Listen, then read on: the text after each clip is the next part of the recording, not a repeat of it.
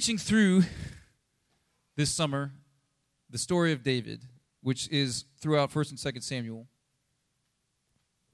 And you know, some of these, you get around some preachers like T.D. Jakes and stuff, and these guys will preach like 45 minutes or an hour and a half on literally like one verse or half of a verse, and they'll just keep going back to it and be like, Jesus wept, and da-da-da-da, Jesus wept. And it's like, golly, man, you got a whole lot out of that one tiny. We are doing the exact opposite of that. Each week we are going through like chapters of the story here. So you need to pay attention. Kevin sends out the daily emails where we'll have the readings. You can sign up for that on the website, and you can read along. Also, we'll have the chapters, you know, we'll reference them. This week we're going through chapters 20 and through 22, and you can read, you know, and so I encourage you to do so. Like Avi said last week when he spoke on this, I had mentioned to him about like, hey, preaching on this chunk of scriptures. He's like, I just read them every day, and it was really great. And I was sitting in the front row going, I've been doing the same thing, and I've been having the same sort of experience, because as Pastor Jeff likes to say, when you move at this speed, you leave a lot on the bone, meaning like we're not going to be able to address every single thing that happens in these stories. And I also realized a lot of you guys we're all going on vacation and stuff, so some of us missed. So I'm actually going to really briefly catch everybody up, then talk through what we're going on today, but I'm going to give you the information so you can go back and read it yourself, all right? Because I also want Mary Ann to share something at the end. Does that sound all right? I'm going to do this really briefly, because I want to get to what Mary Ann has to share, because I'll explain. So update, week 1. We went through the background before the king. Whoa, that's not how that's supposed to work. Technology, man. Yeah, whatever. Try to click off, say clear all or something. It's embarrassing. All right, week 1. We went through the background before the king, Israel asking for a king, and then we also talked about David being anointed as king. And then last week, Avi talked about David and Goliath and that battle, and then also how Saul got jealous of David. And so we didn't get to cover a whole lot of that. See, what happens is, so David rises up and fights the Philistine, like everybody knows the story. David fights Goliath and everything. And then he starts to become like really popular, and everybody's like, man, this David guy's really awesome. Saul gets jealous. Saul tries to kill him, and then David's like, oh, I should run away. And then and so this weird interaction happens over the next couple chapters where Saul's like, oh, I promise I won't kill you. And then an evil spirit enters him, and he tries to kill him again. And so David like leaves again. And then Saul's like, well, you know what? I'm going to have him marry my daughter, because when our enemies find out that he's my son-in-law, they'll try to kill him even more in battle. And then it doesn't work because God's with him. And then he like fights battles and wins. And then he's like, well, okay, I'm going to try I'm going to have him marry my daughter. I'm going to tell him, all I need you to do is go kill 100 Philistines, and that'll be like your bridal price, because David's poor, doesn't have the money, so he's like, just do that. And he thinks, he'll die doing that. So like, why would I kill him? I'll just let the Philistines do it, And then David goes and does it and comes back a hero, and he's like, oh man. So everything Saul's doing to stop David is getting worse. And Saul's jealousy gets more and more, and then David has to run away from him because Saul keeps trying to kill him. So that's kind of where we find ourselves today. And I put that this third week message, we're going through, like I said, a lot, 1 Samuel 20 through 22. And the main thing I want us to focus on, kind of as a subject, is that this is a weird time for David where he has an opportunity to doubt, I think. Because David starts to find himself, some of your Bibles might even say, like, David in the wilderness. Like, David ends up in this weird spot where he's like a hero, winning all these battles, and people are really liking him, but he's having to, like, run for his life repeatedly because Saul keeps trying to kill him. And it's a very weird, and so this next interaction is a pretty dark time. And I want us to be thinking about, David is now entering into a wilderness place of sorts, and we enter and live through wilderness seasons as well. And so I want us to see, David has a lot of opportunity here to doubt God, and you'll see in the next couple weeks, take matters into his own hands, And you see how he kind of interacts with it. And I want us to maybe use David, the character of David, to kind of help mold our character, or maybe even step into the story as if, like, how would we handle this, Because you see in a couple weeks, David has the chance to take matters into his own hands, and I might not have done it the first time, but I'm pretty sure I would have done it the second time. Some of you know what I'm talking about. But either way, David resists all this. So we want to look at wilderness, because it's easy to trust God when things are going our way. And what about when they're not? And what about when the world is falling apart all around us? And what about when things don't seem to be working out? Because that's kind of where David finds himself all of a sudden. It's like, this isn't working out like I thought it might, or at least, so doubt could enter his mind. And when you look at doubt, so trusting God in the wilderness is our big idea for the day. And I look at doubt like being unsure of ourselves, being unsure of God, being unsure of the situation. But, you can ask yourself, is God surprised by this? any sort of God worth worshiping, Yahweh, King of the universe, is not surprised by things, I will just say all three of these questions are implied. The answer is no. So is God surprised by this? No. Does this change what God said? No. And do we believe this situation we're going through more than God? We should not. Because, we just gone through in 1 Samuel 16 how God had said David would be the king of Israel. I was thinking about this. Is kind of the funny thing. I was just watching that Obi-Wan Kenobi show, or it's like the Star Wars prequel movie, or whenever they do any of these like prequel movies, you kind of already know, like, well, he doesn't die because he's Darth Vader later. So, you know what I mean? Like, it takes away some of the tension because you're like, well, he has to survive somehow because he's going to, So I think that in a good way, David could have, and he might have thought like that. He's like, well, this guy did come to me, in like 1 Samuel 16, he says, I'm sending you to Jesse of Bethlehem because I've chosen one of his sons to be king. So either God was wrong, which he doesn't tend to be, that's a joke, and, so David has this opportunity to doubt. And we look in this next set of chapters, there's 3 or 4 main parts. Some of them I'm going to paraphrase, some of them I'm going to read. We see David and Jonathan with arrows, that part. Then there's David at Nob, then David at Gath, and then Saul and the priest at Nob. And all of these offer in opportunities for David to doubt, or at least to be concerned. The situation with David and arrows is Jonathan is Saul's son, who takes a liking to David. They become really close friends, very close, linked together. And he keeps trying to assure David, like, my dad won't kill you because he tells me about everything he's going to do. And David's like, I'm pretty sure he didn't tell you this, though, because he would not want you to know because he knows you like me and you would tell me. And they go, okay, here's what we're going to do. There's a feast you're supposed to be at, or David says, like, there's a feast I'm supposed to be at tomorrow. I'm not going to go. I'm going to hide out here in the field. And then if you tell him, if he says, hey, where's David? And you go, oh, he had to go back to his family to do a sacrifice. And he goes, oh, okay, cool. That sounds like a good idea. Then we'll know we're good, and then I'll come. He's like, but if he gets really mad, then we'll know that he was trying to kill me.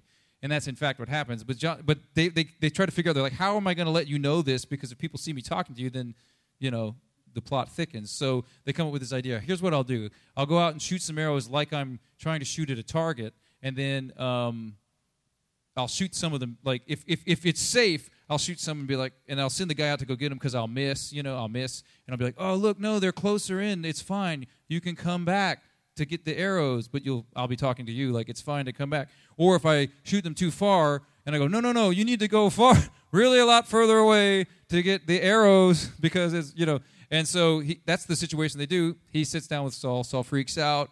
And so he goes, okay, David's right, And so he does the whole arrow thing. David gets the message, I need to get out of here. And they secretly kind of meet up really quick just to like part ways and they promise each other like, I'm not going to hurt you. And they make promises. David makes a vow to Jonathan that he won't even, I won't ever hurt your descendants or anything. Like they're like, we're cool, but your dad's crazy. So he's leaving. So it's this first moment to, and so David's not in a good situation. And you got to keep in mind, like, David has been anointed king, which was odd because there's already a king. And then he gets into this situation last week with a giant and he wins, which is cool. And then he kills off a whole lot of other people. So he's like, winning, awesome. And then now he's in the situation of, oh man, like I've got to run for my life. So we're starting to enter into a place where things aren't going very well for David in a deeper way. So now he's running. So David, this is where we run into, David runs over to Nob. So and this is where you see 1 Samuel 21, 1-6. I'll just read this. David went to Nob, and Ahimelech the priest trembled when he met him and said, why are you alone? Why is no one with you? And David answered Ahimelech the priest, the king sent me on a mission and said to me, no one is to know anything about the mission I'm sending you on. As for my men, I have told them to meet me in a certain place. Now then, do you have anything on hand? Give me 5 loaves of bread or whatever you can find. But the priest answered David, no, I don't have any ordinary bread on hand. However, there is some consecrated bread here, provided the men have kept themselves from women. David replied, indeed, women have been kept from us as usual whenever I set out. The men's bodies are holy, even on missions that are not holy. How much more so today? So the priest gave him the consecrated bread, since there was no bread there except the bread of the presence that there had been removed from before the Lord and replaced by the hot bread on the day it was taken away. Now one of Saul's servants was there that day, detained before the Lord. He was Doeg the Edomite, Saul's chief shepherd. So David runs off, and he tells a story that's not exactly true. I mean, he kind of bends the truth, because Saul did not send him on a mission in the most literal sense. He might have been, I was sent because I can't be around that guy, But then he gets in an interesting situation where the priest he's like, the only bread I got is the bread that was in the tabernacle here, and, that's really for the priest to eat. But he gives it to David and for his men. And this is an important moment because Jesus actually references this himself in Mark when, like, his disciples are eating on the Sabbath. Or they're getting and he's like, hey, guys, the Pharisees try to attack him, and he's like, no, guys, it's okay. Don't you remember David even did this? And so it's not something that this would be an abnormal experience. So we're already entering into abnormal. They're being fed this priestly bread. There's a lot that could be going into this. Well, we're just gonna move on for right now. But keep in mind that this Doeg the Edomite guy was there, because they make this point. So David heads on to Gath, and so now he's concerned that they know he's the guy that fought Goliath, and they're like, this guy, like, they're going to be afraid he shows up. So he's like, if they find out I'm that David, they'll try to kill me. So I know what I'll do. I'll just act crazy, or insane is what the Bible says, And so he acts insane, starts drooling all over himself and, like, clawing on the wall. And people are like, that's the David guy? Like, the Goliath-killing David guy? And then they, like, bring him to the king, and the king is... the king says this in verse 14. The king Achish, he said to his servants, look at the man. He's insane. Why bring him to me? And I love this. Am I so short of madmen that you bring this fellow here to carry on like this in front of me? So I kind of like that. Like, I need another crazy guy, Must this man come into my house? And so David gets away with it. But again, it's kind of like it's not by being a great victor. Now he has to act crazy to get away from people. So in order to, like, I feel like Goliath, like, who is this uncircumcised Philistine? And now he's like the crazy guy drooling on his beard and clawing the door, and the king's like, I can't even deal with this, So David, again, not winning, or not, like, not killing it, right? But then we get into this last part, and this is the part this is where I think it really starts to get, like, so David is doing what he's got to do to get by right now, right? So I mean, like, no harm, whatever, He gives him the bread. The bread is good. He also gives him Goliath's sword, because David doesn't even have a sword, Then David goes off, and then he goes to Gath, and then he has to act crazy to not get killed, but then, and then he goes on again, and so he's kind of on the run, but he's doing what he's got to do to get by. But then Saul hears about it, because one of Saul's men, Doeg the Edomite, saw David in Nob. And I heard an old joke by another preacher that he said the Edomite is just Hebrew for the bounty hunter. But I have a photo. But this is about 10 years. It's a dad joke from it's about 10 years too old, but I couldn't resist. So he's like Doeg, the bounty hunter. So you can leave that up for as long as you want. No, I'm just kidding. No, but he tells Saul, hey, I know where your boy is. I saw him. And so he rats out David. And so Saul shows up with this, army to the priest, because he's like, hey, man, why did you do this? So this is what he says in verse 13 of chapter 22. Saul is saying to the priest, why have you conspired against me? You and the son of Jesse, giving him bread and a sword and inquiring of God for him, so that he has rebelled against me and lies in wait for me as he does today. And Ahimelech answered the king, who of all your servants is as loyal as David, the king's son-in-law, captain of your bodyguard and highly respected in your household? He's like, what do you expect me to do? This is like a good guy. And he showed up. He goes, was that day the first time I inquired of God for him? No, of course not. Let not the king accuse your servant or any of his father's family, for your servant knows nothing at all about this whole affair. Because David didn't tell him. He told him, I'm on a secret mission from Saul, right? He didn't say, I'm running for my life because he's trying to kill me. He said, I'm on a secret mission, and no one needs to know about it. But I need help. And so he puts this guy, the priest, in a really bad spot. But the king said, you will surely die, Ahimelech, you and your whole family. And listen to this. The king ordered the guards at his side, turn and, listen to this, the kind of craziest, turn and kill the priests of the Lord, because they too have sided with David. They knew he was fleeing, yet they did not tell me. But the king's officials were unwilling to raise their hand to strike the priests of the Lord. So they know this is wrong. They're like, this guy did not know what was going on. David kind of tricked him a little bit, and there's no, but Saul is enraged with this evil spirit, and he's like, kill all of these people. And they're like, yeah, we're not going to do that, which is pretty intense rebellion in one sense. But they know it's evil. They know it's wrong, and they're not going to do it. So he asks Doeg, the bounty hunter, to do it, and he does. He kills all of them. And but one son of Ahimelech, the son of Ahitub, named Abiathar, escaped and told David everything that had happened. And David grieves.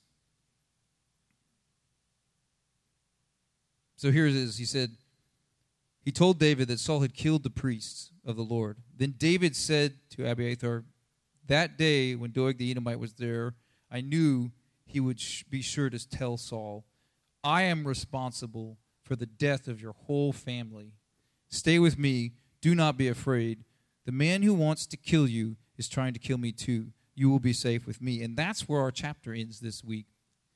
And this is what I think about David in this moment, is that he knows it's his fault that this whole thing happened. This guy, all these priests get killed, and all of their kids and their family, and it's his fault. So he's like, I kind of did this, it preserved my own life. There's a lot of weight that comes with that sort of thing. I'm not going to say any of it was wrong. Saul is the one that's wrong in this situation. But when you're someone like David who's come from this victorious moment, this victorious place, and now you're entered into this place where what you have done has caused this kind of great suffering for people, that's a good opportunity for doubt. Okay? I didn't say he was doubting the Lord necessarily. I'm just saying it's an opportunity for doubt. Because David finds himself in the wilderness. And this is where I want to invite Marianne up here, because we experienced something, because Jesus also was tempted in the wilderness. And I want to talk about that, but what happened was Marianne reached out to me, and I felt in kind of a spiritual confluence. You know, this word confluence, where like several rivers come together. I have a diagram that you can show, where when rivers flow together, that spot where they come together would be like the confluence, where they're flowing together. So several things happened that all of a sudden I heard in my mind. I was like, this is several things all happening at once. Go to the next slide. I wrote them down. That we've been reading books on revival and inner healing. The book from last month was on inner healing and understanding the truth and who we are before God and that kind of thing. We've also been praying for revival. We had a 24-hour prayer thing on Pentecost and all this kind of stuff. And then we've been focusing on the story of David. And just this week, we're entering into the wilderness and this opportunity for doubt.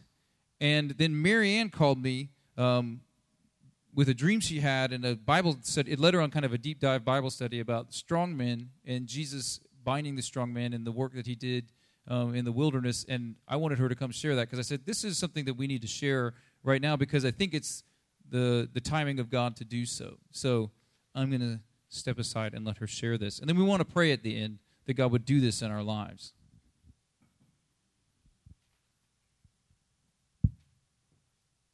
Good morning. I wasn't exactly sure what Brian's message would be, so I wasn't exactly sure how I would begin to connect my message to his, but now I have the connection, because David finds himself in the wilderness, and there is a great opportunity to doubt. Sometimes the Lord speaks to me in kind of an interesting way, and maybe he speaks to some of you in this same way.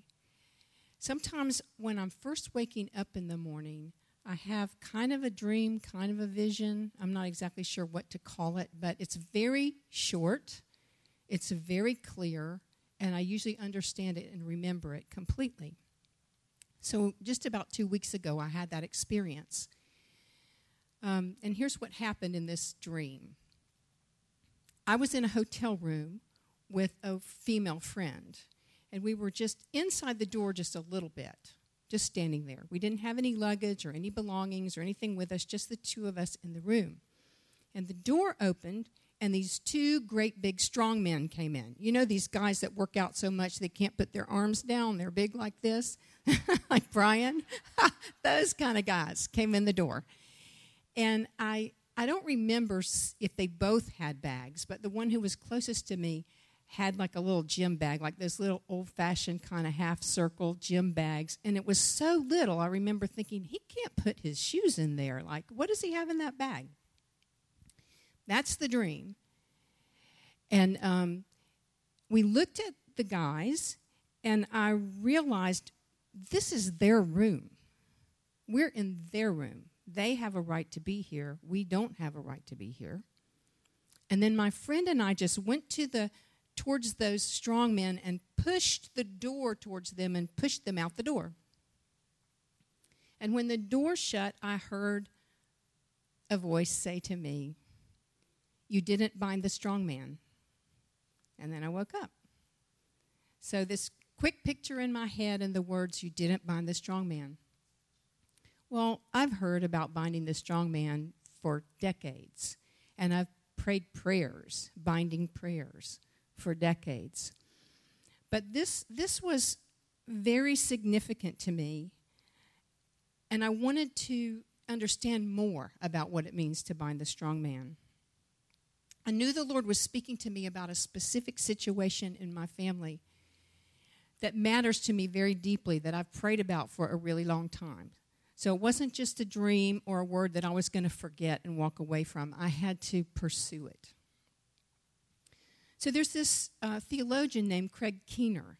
He is a preeminent theologian in New Testament, and he happens to be a professor at Asbury Seminary, where Pastor Jeff attended seminary.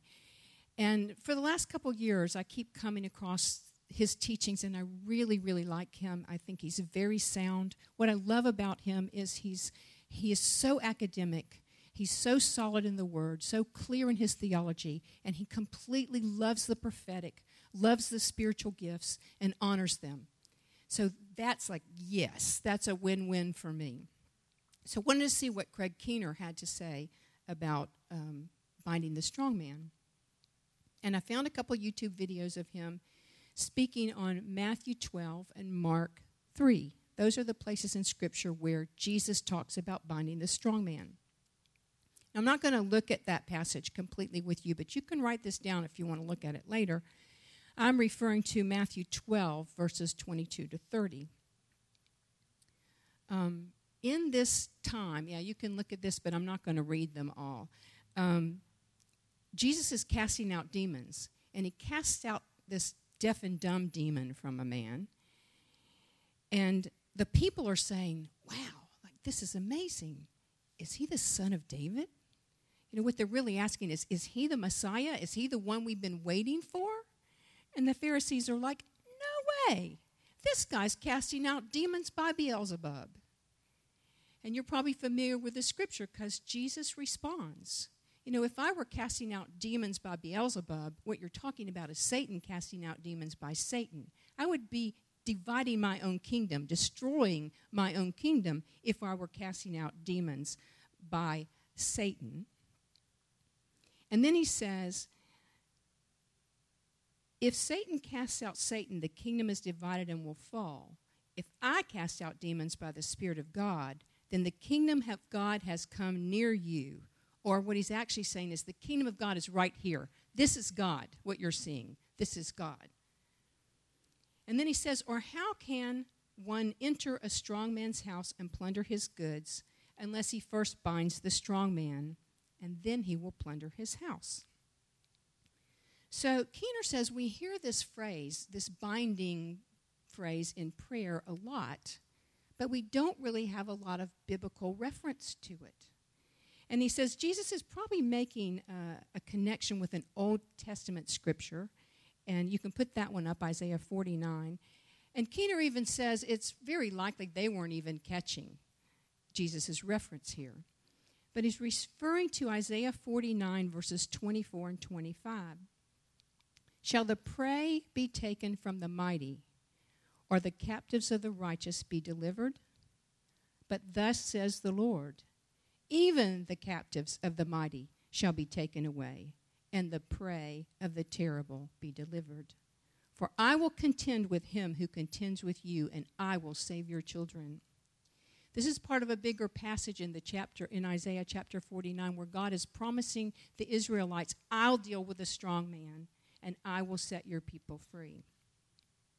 This passage really spoke to me because it's a passage that the Lord has spoken to me himself on a number of occasions, and I've held on to it, and I've prayed into it. And so Keener really had my attention. And then he reminds us that John the Baptist said of Jesus, "He who is coming after me is mightier than I, whose sandals I'm not even worthy to carry." Jesus is the mighty one who is stronger than the strong man. This is what we see in the Gospel of Mark. And you can put this one up, Mark 5, 1 through 10, and then verse 15. I kind of had this thing with Brian when he asked me for my scriptures. I was like not sure which ones I was going to use, so I'm not exactly sure what's on this slide. But Mark 5, 1 through 10, and verse 15. I want to read this. Then they came to the other side of the sea. This is Jesus and his disciples. They came to the other side of the sea to the country of the Gadarenes. And when he had come out of the boat, immediately there met him out of the tombs a man with an unclean spirit, who had his dwelling among the tombs, and no one could bind him, not even with chains, because he had often been bound with shackles and chains, and the chains had been pulled apart by him, and the shackles broken in pieces. Neither could anyone tame him, and always, day and night, he was in the mountains and in the tombs, crying out and cutting himself with stones. When he saw Jesus from afar, he ran and worshipped him. And he cried out with a loud voice and said, "What have I to do with you, Jesus, Son of the Most High God?" You see, even the demons inside this man could look at Jesus and say, "He is the Son of God." The Pharisees were saying, "He's the devil."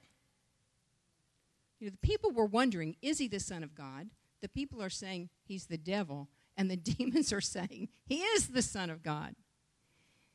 "What have I to do with you, Jesus, Son of the Most High God? I implore you by God that you do not torment me." For he said to him, "Come out of the man, unclean spirit." And then he asked him, "What is your name?" And he answered, saying, "My name is Legion, for we are many." Now, if you're familiar at all with the New Testament, you know this story. The demons begged that they wouldn't just be cast out of the man, but they would be cast into these pigs that were nearby. And Jesus said, "Okay." So he cast the demons into the pigs. The pigs go crazy. They run down the hill and end up in the sea. The owners of the pigs weren't too happy about this situation. So they came to Jesus. This is verse 15. "And they saw the one who had been demon-possessed and had the legion sitting and clothed and in his right mind, and they were afraid." And that was the right response, because Jesus is the one who is mightier than anyone else, who is able to bind the strong man. Nobody else could bind the strong man with a legion of demons, but Jesus is strong enough to deliver him from the strong man who is binding him. And by plundering Satan's possessions, you see, this is what Jesus was doing. Because when you bind the strong man, then you can go into his house and you can take his stuff. And this poor man who was demonized by a legion of demons, he was the strong man's stuff. He was in the strong man's house and he was possessed or owned. Don't want to talk about demon possession, but he was owned. He belonged to the strong man. But if the strong man could be bound, then Jesus could go in and take the strong man's possessions. And he is liberating people who are bound and bringing them into God's kingdom. So Keener goes on. Keener is this theologian that I was listening to. He goes on to say, when did Jesus bind the strong man? Because we don't see that in this scene. We just see him going in and plundering the strong man's house. But when did he bind the strong man? And Keener says he bound the strong man when he was tempted in the wilderness.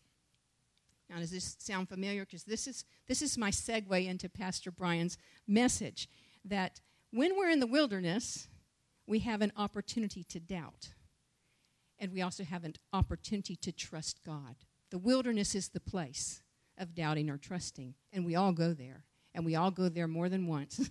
If you haven't been there lately, you will eventually go there again. But every time you choose to not doubt and to trust, you gain strength in your spirit.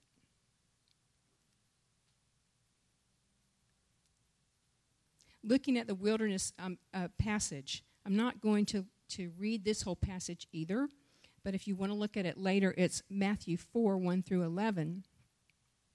Then Jesus was led up by the Spirit to the wilderness to be tempted by the devil. And when he had fasted 40 days and 40 nights, afterward he was hungry.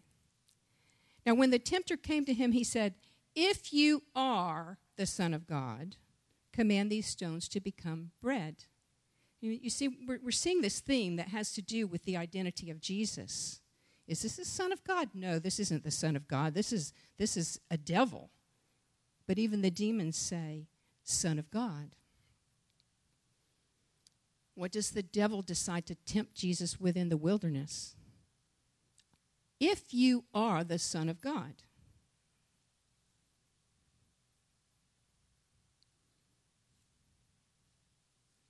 So it's like the devil saying to Jesus, prove it.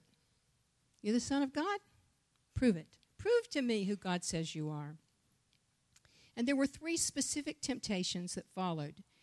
And in each one, Jesus had to trust the Father for his true identity as Son. And I won't go into all of that. That could be a whole teaching on its own, but we want to be brief here. But Jesus looks at the Scriptures for his answer. And he goes specifically to Deuteronomy chapter 6 through 8. I don't have a slide for this, and you can look at this yourself too. It's a powerful, beautiful passage where God tells the Israelites, "This is what it means for you to follow me and obey me and be my people." So when Jesus is in the wilderness, being tempted by the devil, being challenged about his identity, he looks back to the Torah, to the book of Deuteronomy, and he remembers the testing that the Israelites had in the wilderness, and he answers the devil out of those passages of Scripture. And every single one of them goes back to trusting in God, not proving who he is, but trusting in who God is. And when Jesus has answered all these questions, he says to him, "Away with you, Satan, for it is written, you shall worship the Lord your God, and him only you shall serve." And then the devil left him, and behold, the angels came and ministered to him.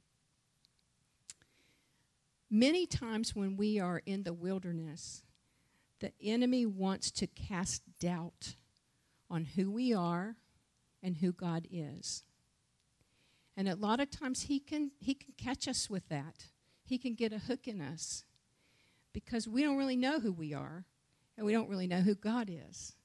And when we try to give any kind of explanation or answer other than the truth about who God is and who God says I am, the enemy can get a hook in us. So the temptation of Jesus comes in chapter 4 of Matthew, but right before that, in chapter 3 of Matthew, Jesus is baptized. He comes up out of the water, the heavens open, the Holy Spirit descends on him, and a loud voice says, "This is my beloved Son, in whom I am well pleased." So who did God say that Jesus was? This is my Son. He said it out loud for everybody to hear. This is my Son. So in chapter 4, immediately after this powerful baptism experience and this declaration that Jesus is the Son of God, the Spirit leads him into the wilderness. Some versions say the Spirit drove him into the wilderness, and he's tempted by the devil. If you are the Son of God, prove it. Now, at this point, Jesus has not entered into his public ministry, but before he is able to enter his ministry of, we got this last week from Pastor Avi in Isaiah 61, his ministry of preaching, healing, and deliverance, he has to face and overcome his own temptations. He has to bind the strong man in his own life in the wilderness before he can bind the strong man in the lives of others. Now, if this is true of Jesus, who never sinned, he was tempted, but he didn't sin. We who are tempted and do sin, how much more do we need to bind the strong man in our own lives? How much more is this true for us? My point this morning is that Jesus had to bind the strong man in a personal way before he could bind the strong man in a public way. If it's true for Jesus, it's true for me.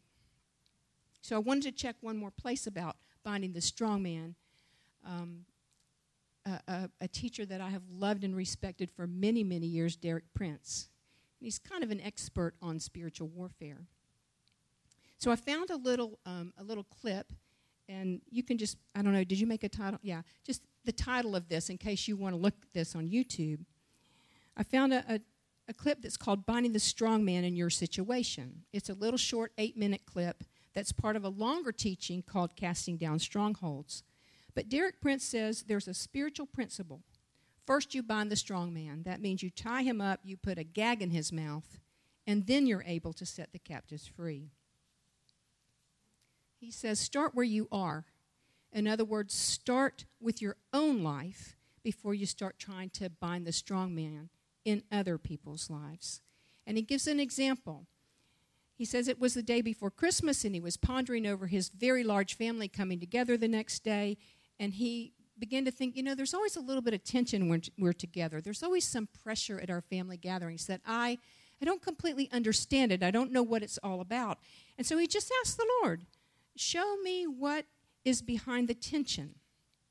And he said this, as he prayed, like this gray mist came into the room and just hung just a little bit below the ceiling. And he's like, Lord, what is that? And the Lord said, that's self-righteousness. So he started to think about it, and like all good husbands, his first thought was, I can see that my wife has a problem with self-righteousness.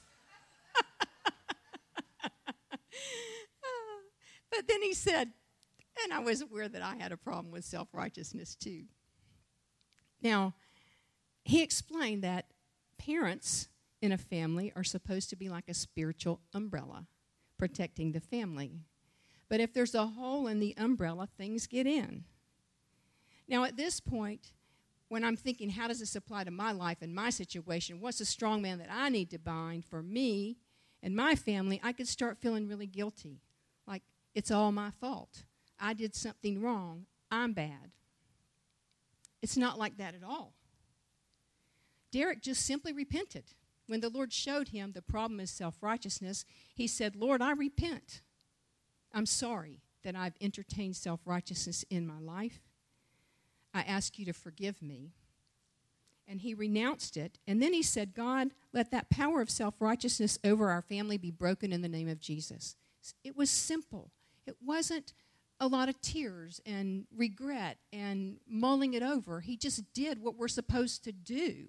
Confess your sins, and he will be faithful to forgive you and cleanse you from all unrighteousness. And then you're clean again.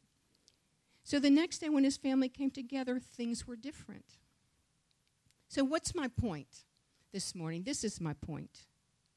We're all called to do the same ministry that Jesus did, to preach the gospel, to heal the sick, to cast out demons. He hasn't really changed the job description in 2,000 years. But if we're called to do the same things that Jesus did in public, we're also called to do the same things that Jesus did in private. If we want to be able to bind the strong man in the lives of our loved ones, in the lives of those here in our community, those who come to us for prayer and those who have need, that we must first be willing to encounter him in the wilderness places of our own lives.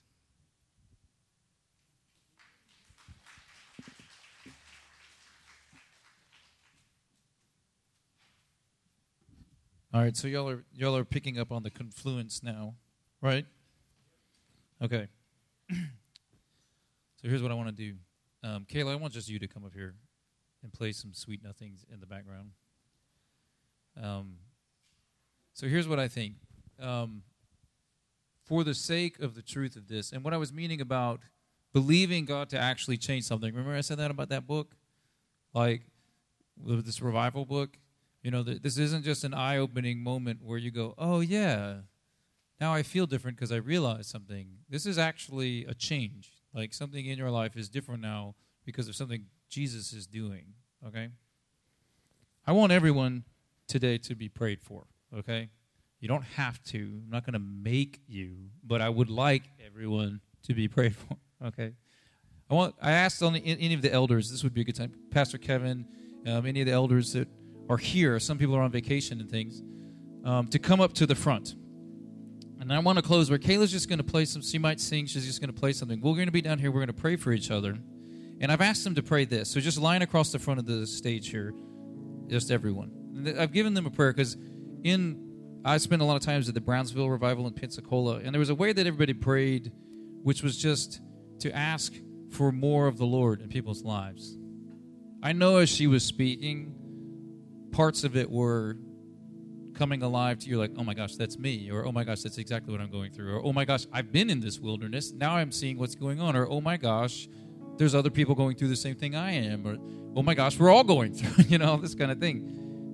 But God wants to encourage us because Jesus has bound the strong man, and he was kind of wanting us to ask for that. So what we're going to do is you come up to anybody that's standing up here, and I'm just asking them to pray more, Lord, and let God do his business in your life. So we're saying more, Lord, and then we'll let him do what he does, okay? If you need more prayer for more specific things, you can ask for that, that kind of thing. But this is what we want to do together, because everybody needs more Lord. All right? So I'm going to pray, and we're going to close, and I want to ask you to come forward to receive prayer, and then maybe we'll pray for each other or something too, We don't want anyone left out. So, Father, we pray that you would bind the strong men in our lives by the power of your Holy Spirit and the blood of Jesus. God, I pray for real and definitive changes in our hearts. I do pray that demons would be silenced in people's lives and in families. We pray that the enemy would lose ground today. You said you destroy the works of the devil. And I pray that you would do this in this time, in this church, in this place, and in our families, simply through this prayer, more Lord. We ask that you would do that in Jesus' name. And Lord, we pray for those that are with us online as we separate, that you would give them more of your Spirit, more of your glory, more of your power in their lives. There would be more, Lord, with them as well. In Jesus' name, amen. So come forward to be prayed for.